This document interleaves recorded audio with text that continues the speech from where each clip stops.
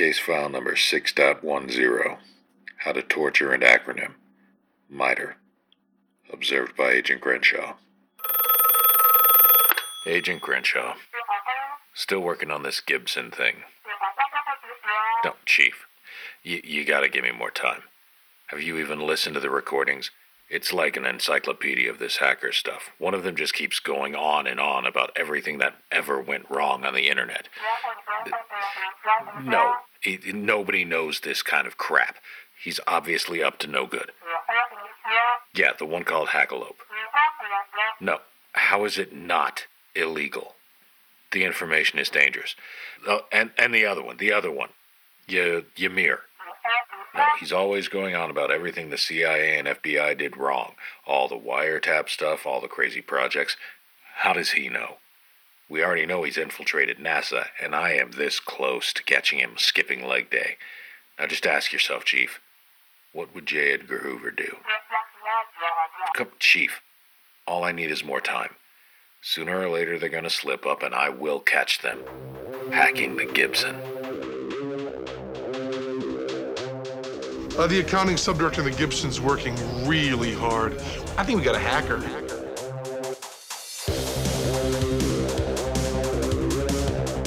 Hey, Ymir. You know the MITRE Corporation? Yep. How do you think it got its name? I don't know, because I don't know actually what the acronym stands for. Or if it is even like an acronym. Well, it's not an acronym, I can tell you that. So the word MITRE, when I think about it, and I'm not thinking about the corporation, I think about miter joints for like wood or metal frames. Yeah, that's true. Yeah. Angle cut. Mm-hmm. And I also think about the hat the Pope or cardinals wear, the bishop hat. Is it oh, yeah, that is MITRE. Yeah, okay. That's a MITRE. Yeah. In fact, I had forgotten that. And when I was looking for this stuff, I was Googling I was looking on Wikipedia for MITRE, because if you don't check Wikipedia, you're not starting with the first thing that everybody looks at. So yeah, exactly. And the first thing that came up was not MITRE Corporation, but the MITRE that the Pope wears. I think I know that because of playing like Final Fantasy games. I think it's like one inventory piece. Excellent. So the story was that some people thought it meant Massachusetts Institute of Technology, Research and Engineering. Okay. Yeah, I can kind of see that. Yeah. Turns out, doesn't mean any of those things. It was a creation by James McCormick, who was an early board member who wanted a name that meant something, but meant nothing and sounded evocative. Okay, yeah. And he missed because it meant something. But it was pretty funny. So MITRE was started in Bedford, Massachusetts in 1958, very early Cold War. It was built by the Air Force as a not-for-profit to bring in academia and eventually the corporate world into solving problems that the military was concentrating on. Mm. They've done a bunch of this stuff. It's still a not-for-profit today, and they've consulted on a bunch of stuff. One of their big early things was they consulted and helped build the unified air traffic control system that the FAA uses. Okay. Back in like the early 60s. Mm-hmm. The AWACS system, stealth craft technology, they did some of the development of the GPS system. Mm. So it's a think tank where people apply academic type methodologies to military problems. They are all cleared. It's a whole thing. It's an interesting piece in the Venn diagram of the government public-private world that I don't think is anything is quite like it. As some of the things that they've done, they actually have done a fair bit of work for the internet and cybersecurity over time. Hmm. They were an early participant in the ARPANET. They were actually the very first .org domain registration. Oh, really? Yeah. Hmm. I read that and I was just like, well, that'll tie everything together. They wrote up, and may not come to us as a surprise to any of the old hands or the folks who have to check CVs relatively often, but the Common Vulnerabilities and Exposure System, that whole system was developed and maintained by MITRE. Hmm. It does a lot of work for NIST. I actually didn't look this up, but I know that the NVD system, which is kind of the canonical register now, is run out of NIST, but I don't know if it's run by MITRE. I think it was a little bit of an ownership change to not have a private entity as the canonical registrar for that. Okay, yeah, that makes sense. They also developed the STIX and TAXI system for distributing indicator information. Now, I don't know if have you worked with it with STIX and TAXI at all? Do you even know what I'm talking about there? Nope. Okay. I actually didn't bring the acronym down, but STIX is an XML format that allows indicators to be shared along with all the associated notes and information. Okay. It's a specific format. Where now I think it STIX 2.1, there was this whole thing about some incompatibilities between 2.0 and 2.1 and stuff. But it's supposed to be the canonical way of sharing indicator information. Some vendors I've talked to don't love it, thinks that they've missed some fields and kind of try and have you use their APIs and JSON systems, but it's the prescribed way of doing it. And the server that's built to share that stuff and help you keep up to date, and the whole API interaction is TAXI. Oh, okay. TAXI is the server, STIX is the format. Do they charge for access to the API? No, they don't charge. No, but this is like the standard format. If you are getting indicators from somebody, or you are building an indicator system, you would either ingest from somebody else's TAXI server, or you give stuff out via the TAXI server. I meant that more as a timely dig and joke towards Twitter. I don't know if you saw that Elon Musk is charging for API access now. No, I didn't. Yeah, it's $25,000 per like 10,000 requests to the API or something like that. Or maybe it's $2,500. That's still quite a lot. Yeah. Actually, as a digression, it's possible, and I didn't realize this until just recently, that the most damage that he's going to do to the world is going to be through OpenAI and not of any of the other things he's done. Really? Yeah. I'm just saying, like, he's the OpenAI guy, and I'm like, OpenAI is yeah, making us deal with a lot of things we didn't think we'd have to think about. Also, the reason why programmatic distribution of indicators is important, STIX is important, is really, I mean, we talk about the around 2010, 2012, 2013. We really started to go from the graffiti era to the for-profit era. And people were trying to monetize things. There was a lot more diversity in attack tactics. There were larger, more developed organizations doing that stuff. That's where the whole APT stuff started. Right. And we in the cyber defense world really became more and more reliant on intelligence and indicators of compromise. It became less about, can we detect this particular buffer overflow, being able to detect the attack on the vulnerability, and a lot more about being able to identify the actual attacker and malicious payload. And while that's in a lot of ways more effective, or at least has a lower false positive rate and gives you a better lens into whether or not you're affected, it does mean that you're much more tied to an information stream.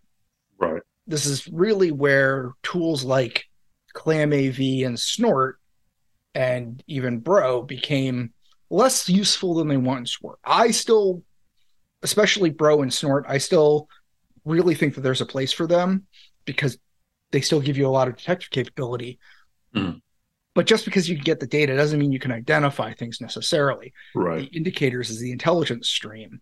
And more having a source for the intelligence and being able to incorporate it into your defense mechanisms is how we shorten the lifespan of viable attacks and malware. This also means, to a non-trivial degree, the effectiveness of just being an open source analyst where you just know that the open source tools has less and less value because it's all about being able to use the indicators. And then, so the indicators have to attach to how they're being used. That's the TTP algorithm you hear everybody talking about, tools, techniques, and procedures. And in ATT&CK, the attack framework, the CK there is for common knowledge, which essentially is common techniques and procedures that are used by lots of different organizations. Okay. So it's not just, hey, we've identified that this particular actor does these things. It's that several actors are using a similar approach, even if it's not exactly the same. But we can tie them together and let your analyst and incident response team know that these are the kinds of things that they're going to go after once you've caught them doing this. Mm-hmm. Right, yeah.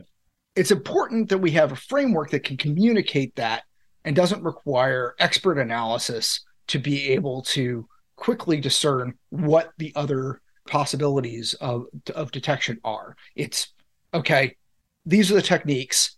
I don't need to have a tier 3 person break it down for all of my analysts. This is what you need to look for. They can start without having that middle person, that middle analysis being done. Right. So that idea, creating a framework, making and tying everything together into a standard nomenclature methodology, started with the cyber kill chain developed by Lockheed Martin in 2011. They had phase 1 reconnaissance, assess your target. Phase 2 weaponization, which was developing the exploit. Phase 3 delivery, get it in there, fish it, drop USB drives in their parking lot, whatever. Exploitation, get your initial foothold. Installation, move laterally. Command and control, get control of it. And then actions on objective. Actually do what you're trying to, why you got in there in the first place. Right, yeah. There's nothing wrong with that as a framework, except that it's first of all, it was very focused on APT type operations. Mm-hmm. And if you looked at a lot of the advice around it, it was very enterprise perimeter focused. Mm. And I would also say, especially digging in a little bit to the ATT, the attack framework stuff, the phase 1 and phase 2, it needs to be a lot more granular. There's a lot more going on there than the cyber kill chain really gives you focus into. And we'll get a little bit into that as we go through the kill chain stuff.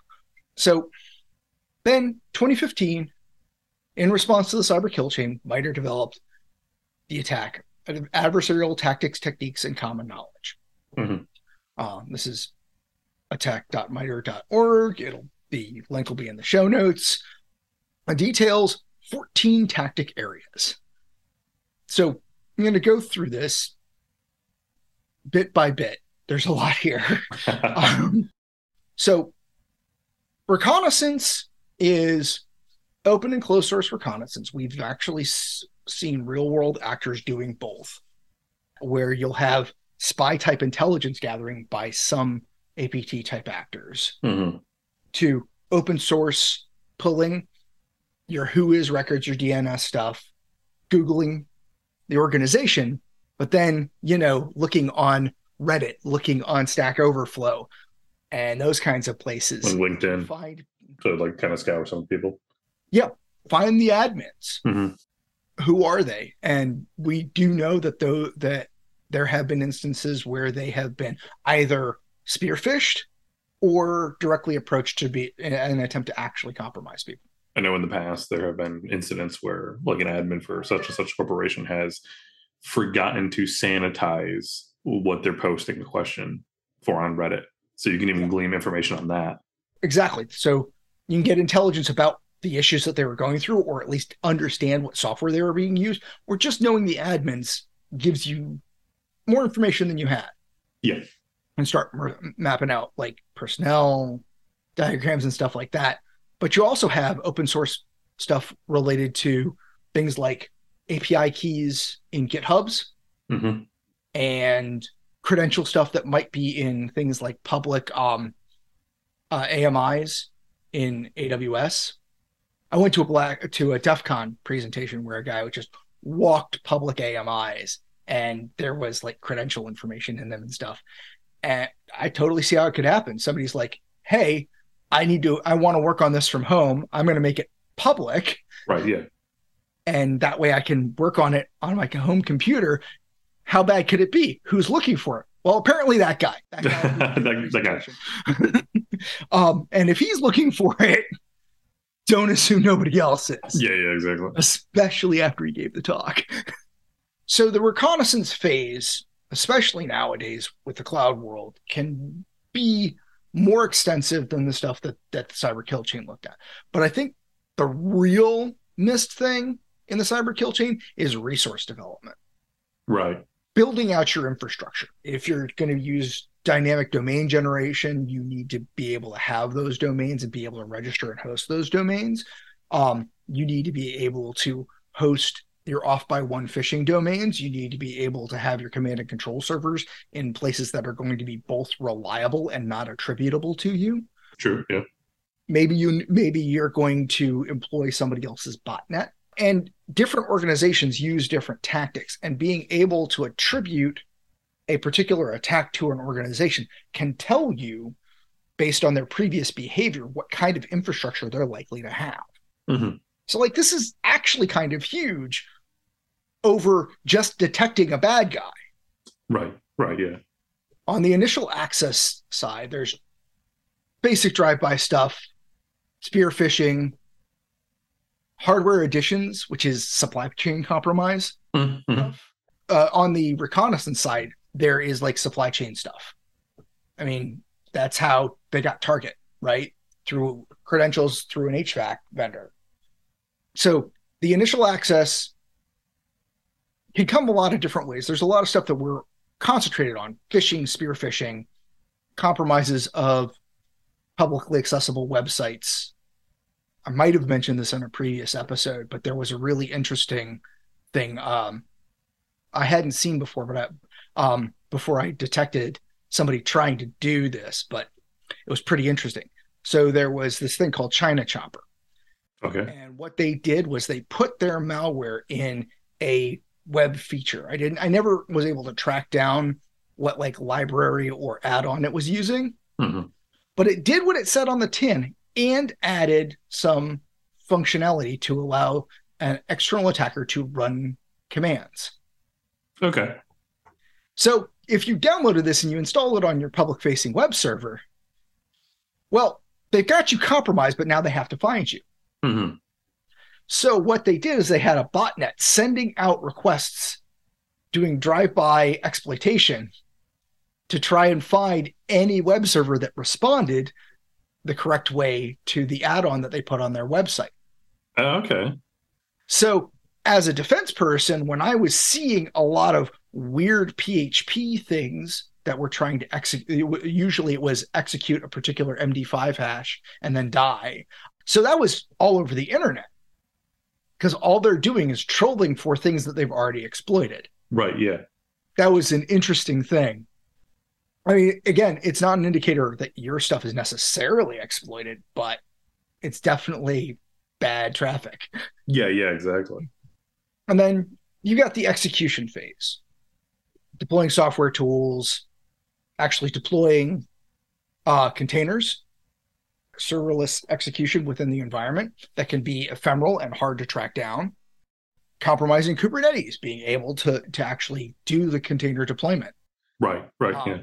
An oldie but goodie, putting a scheduled task in place. Mm-hmm.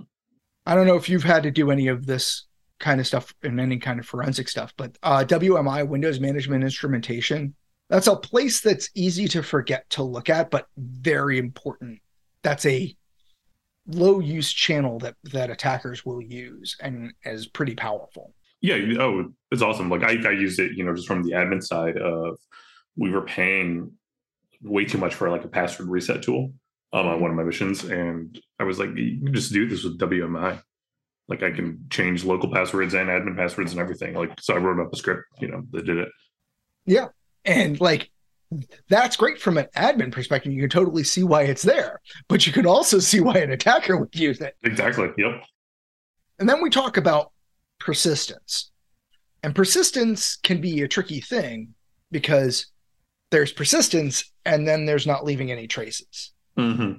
You will see a lot of things talking about one technique that the penetration testers that HD Moore, I think, was talking about. This is one of the guys that developed the framework everybody uses to build their attacks when using Kali or whatever. Metasploit? Yes, Metasploit. He was one of the writers in Metasploit. But he was saying one of the things that he liked to do to maintain persistence was remove patches from certain services so that he could just compromise them later without leaving a back door. Okay, yeah. So it's like, I don't have an extra service running or any extra code there. All the code looks right. It just looks like somebody forgot to patch it. Yeah, true. So there's boot and initialization script, browser extensions. Actually, browser extensions are quite dangerous. Yes. Modifying system process, adding stuff. In fact, this is kind of an old school thing. Adding compromised binaries. Really popular thing in old school Unix hackery was to put in compromised binaries for some of the highly used tools. Right. That is an old technique that's been around for a long time. One of the new areas that we're seeing a lot.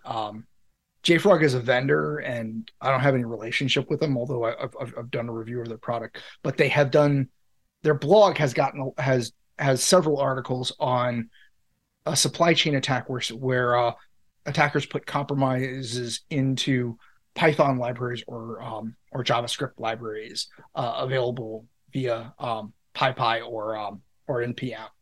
Oh, really? Yeah. About a year or so ago, people had proof of concepted it on an academic level, but it's been a real world bad stuff has happened with it at this point. Interesting. Okay.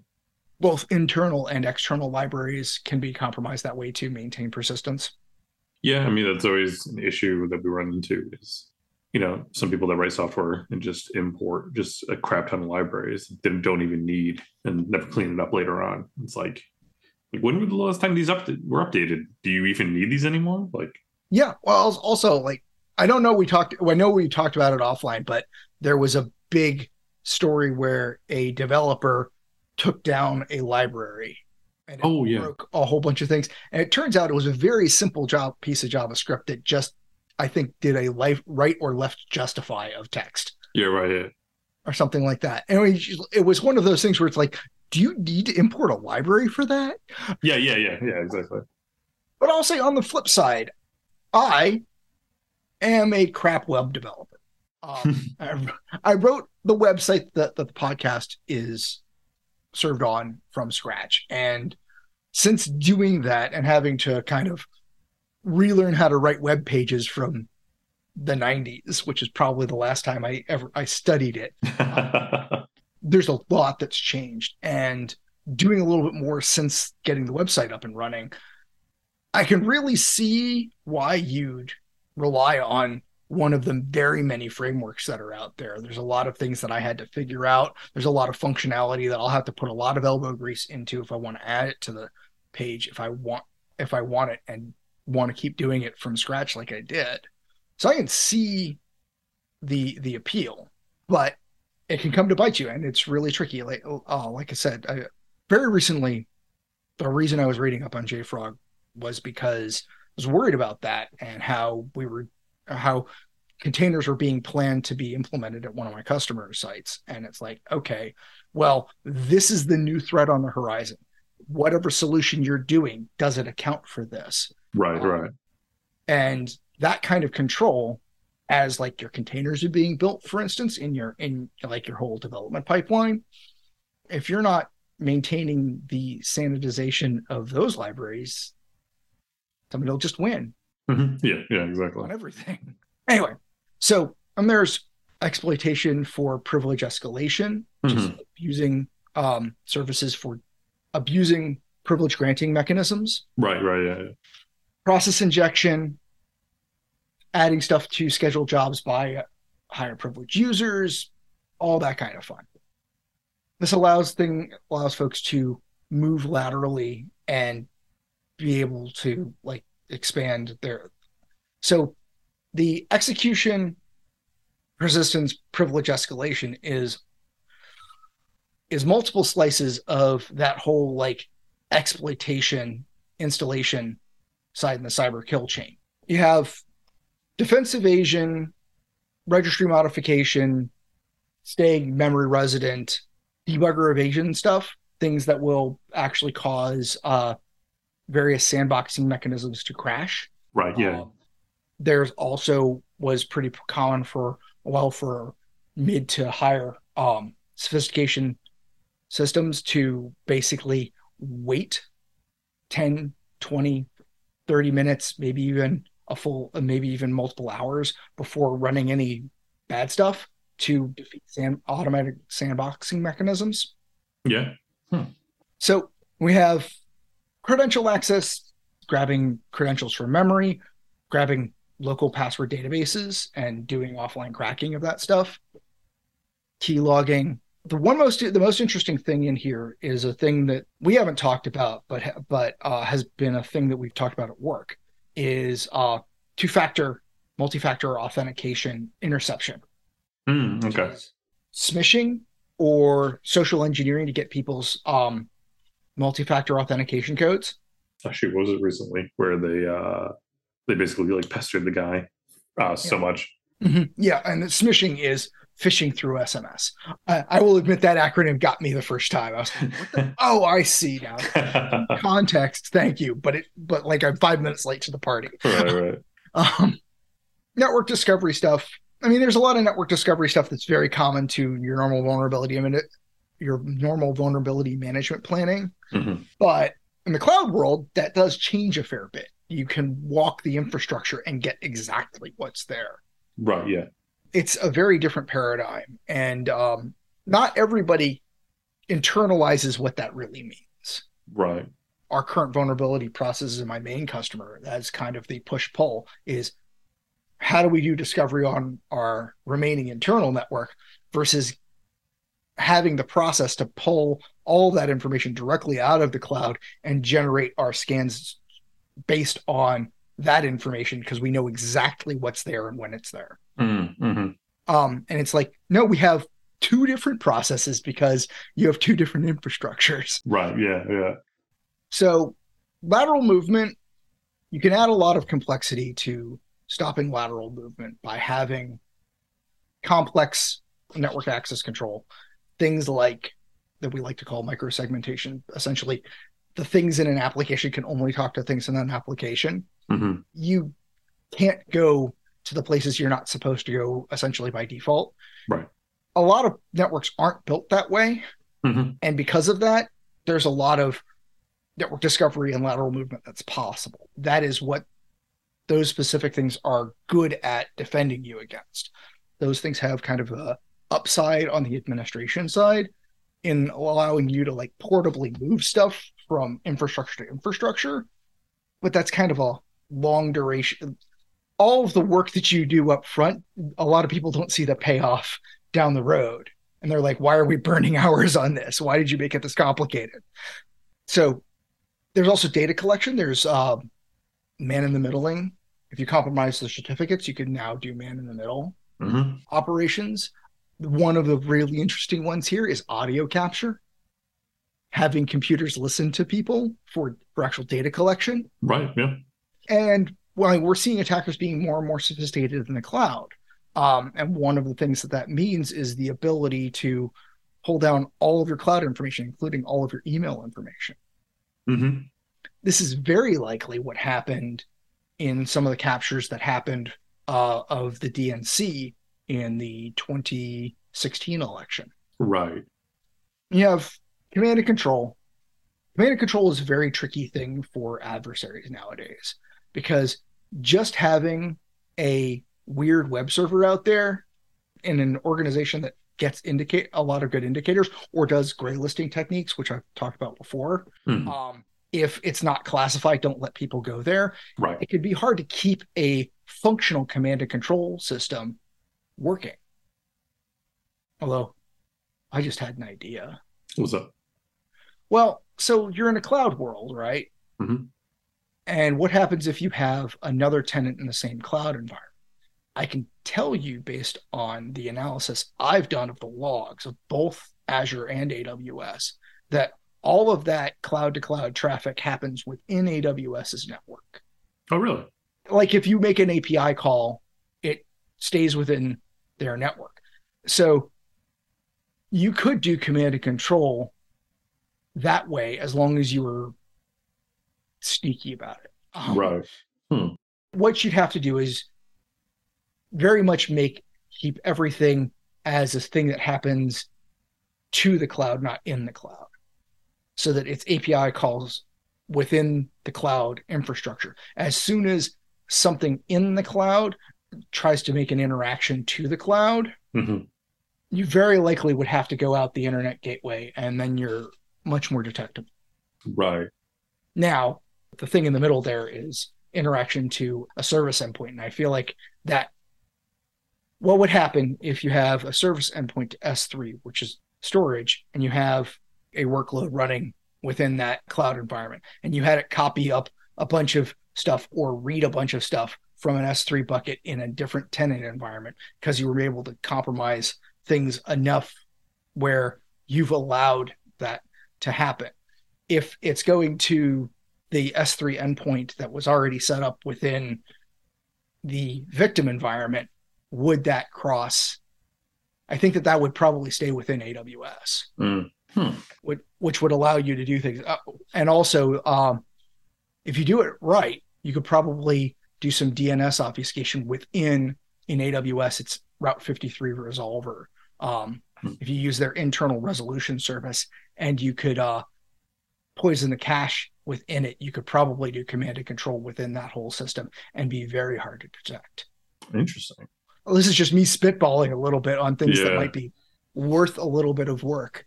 But this goes into the very last part of the framework, which is exfiltration.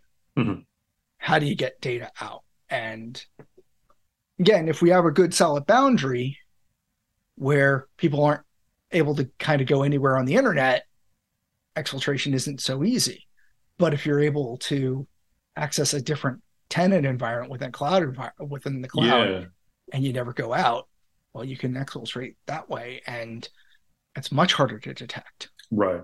Honestly, as far as the cloud stuff, and this will be kind of the last thing I say, one of the problems right now in the cloud is the state of practice, the sophistication of way too many people of like what the cloud logs say and how to monitor them is not anywhere near where it is in the on-prem world. We haven't had as much time to work on it, and the technique development just isn't there. Right. And we're working on it. I can tell you one of the things that I realized relatively recently was that in the Splunk environment that I deal with, somebody asked about how we would see weird access to S3. We have very strong guardrails, so we weren't really watching that. Right. Figuring the preventative controls were going to do most of that job for us.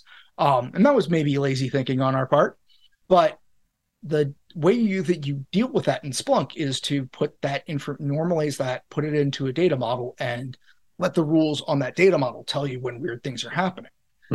Well, if you're using the tools on Splunk base, it's not going into that data model. Really? Yeah, the tool needs another generation of sophistication just to put it in the right place to use Splunk as a tool correctly for that particular use case. And I'm not slamming anybody as much as I'm saying we still have a lot of cracks to fill in. Right.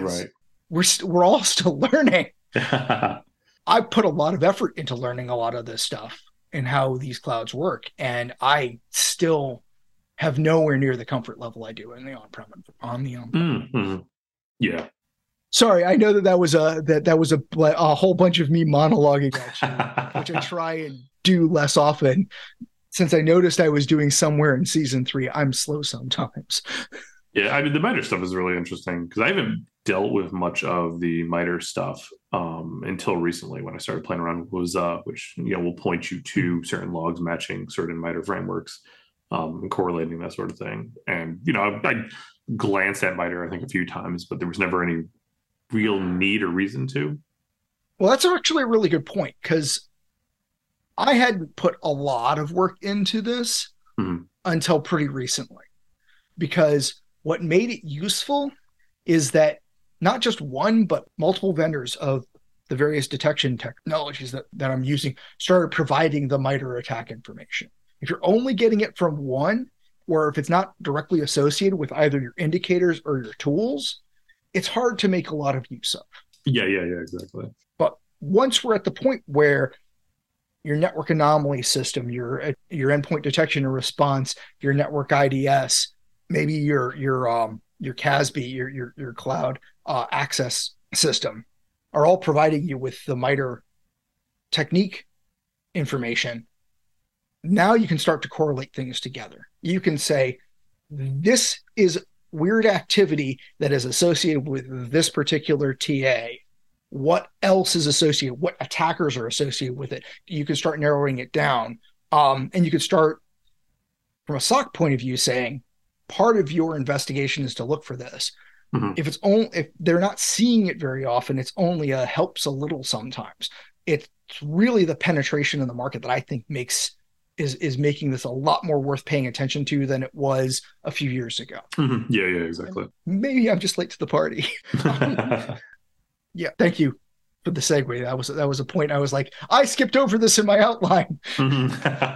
But I guess the last thing I'm going to say is that in the attack.mitre.org site, there are also a lot of group and campaign information, which, frankly, when the few times we've talked about the APT, it's one of the first places I start from before I start building out the rest of the behavior, especially if we don't get to it. That as a place to kind of do some background of what previous attackers have done that's one of the best places to start, I've found.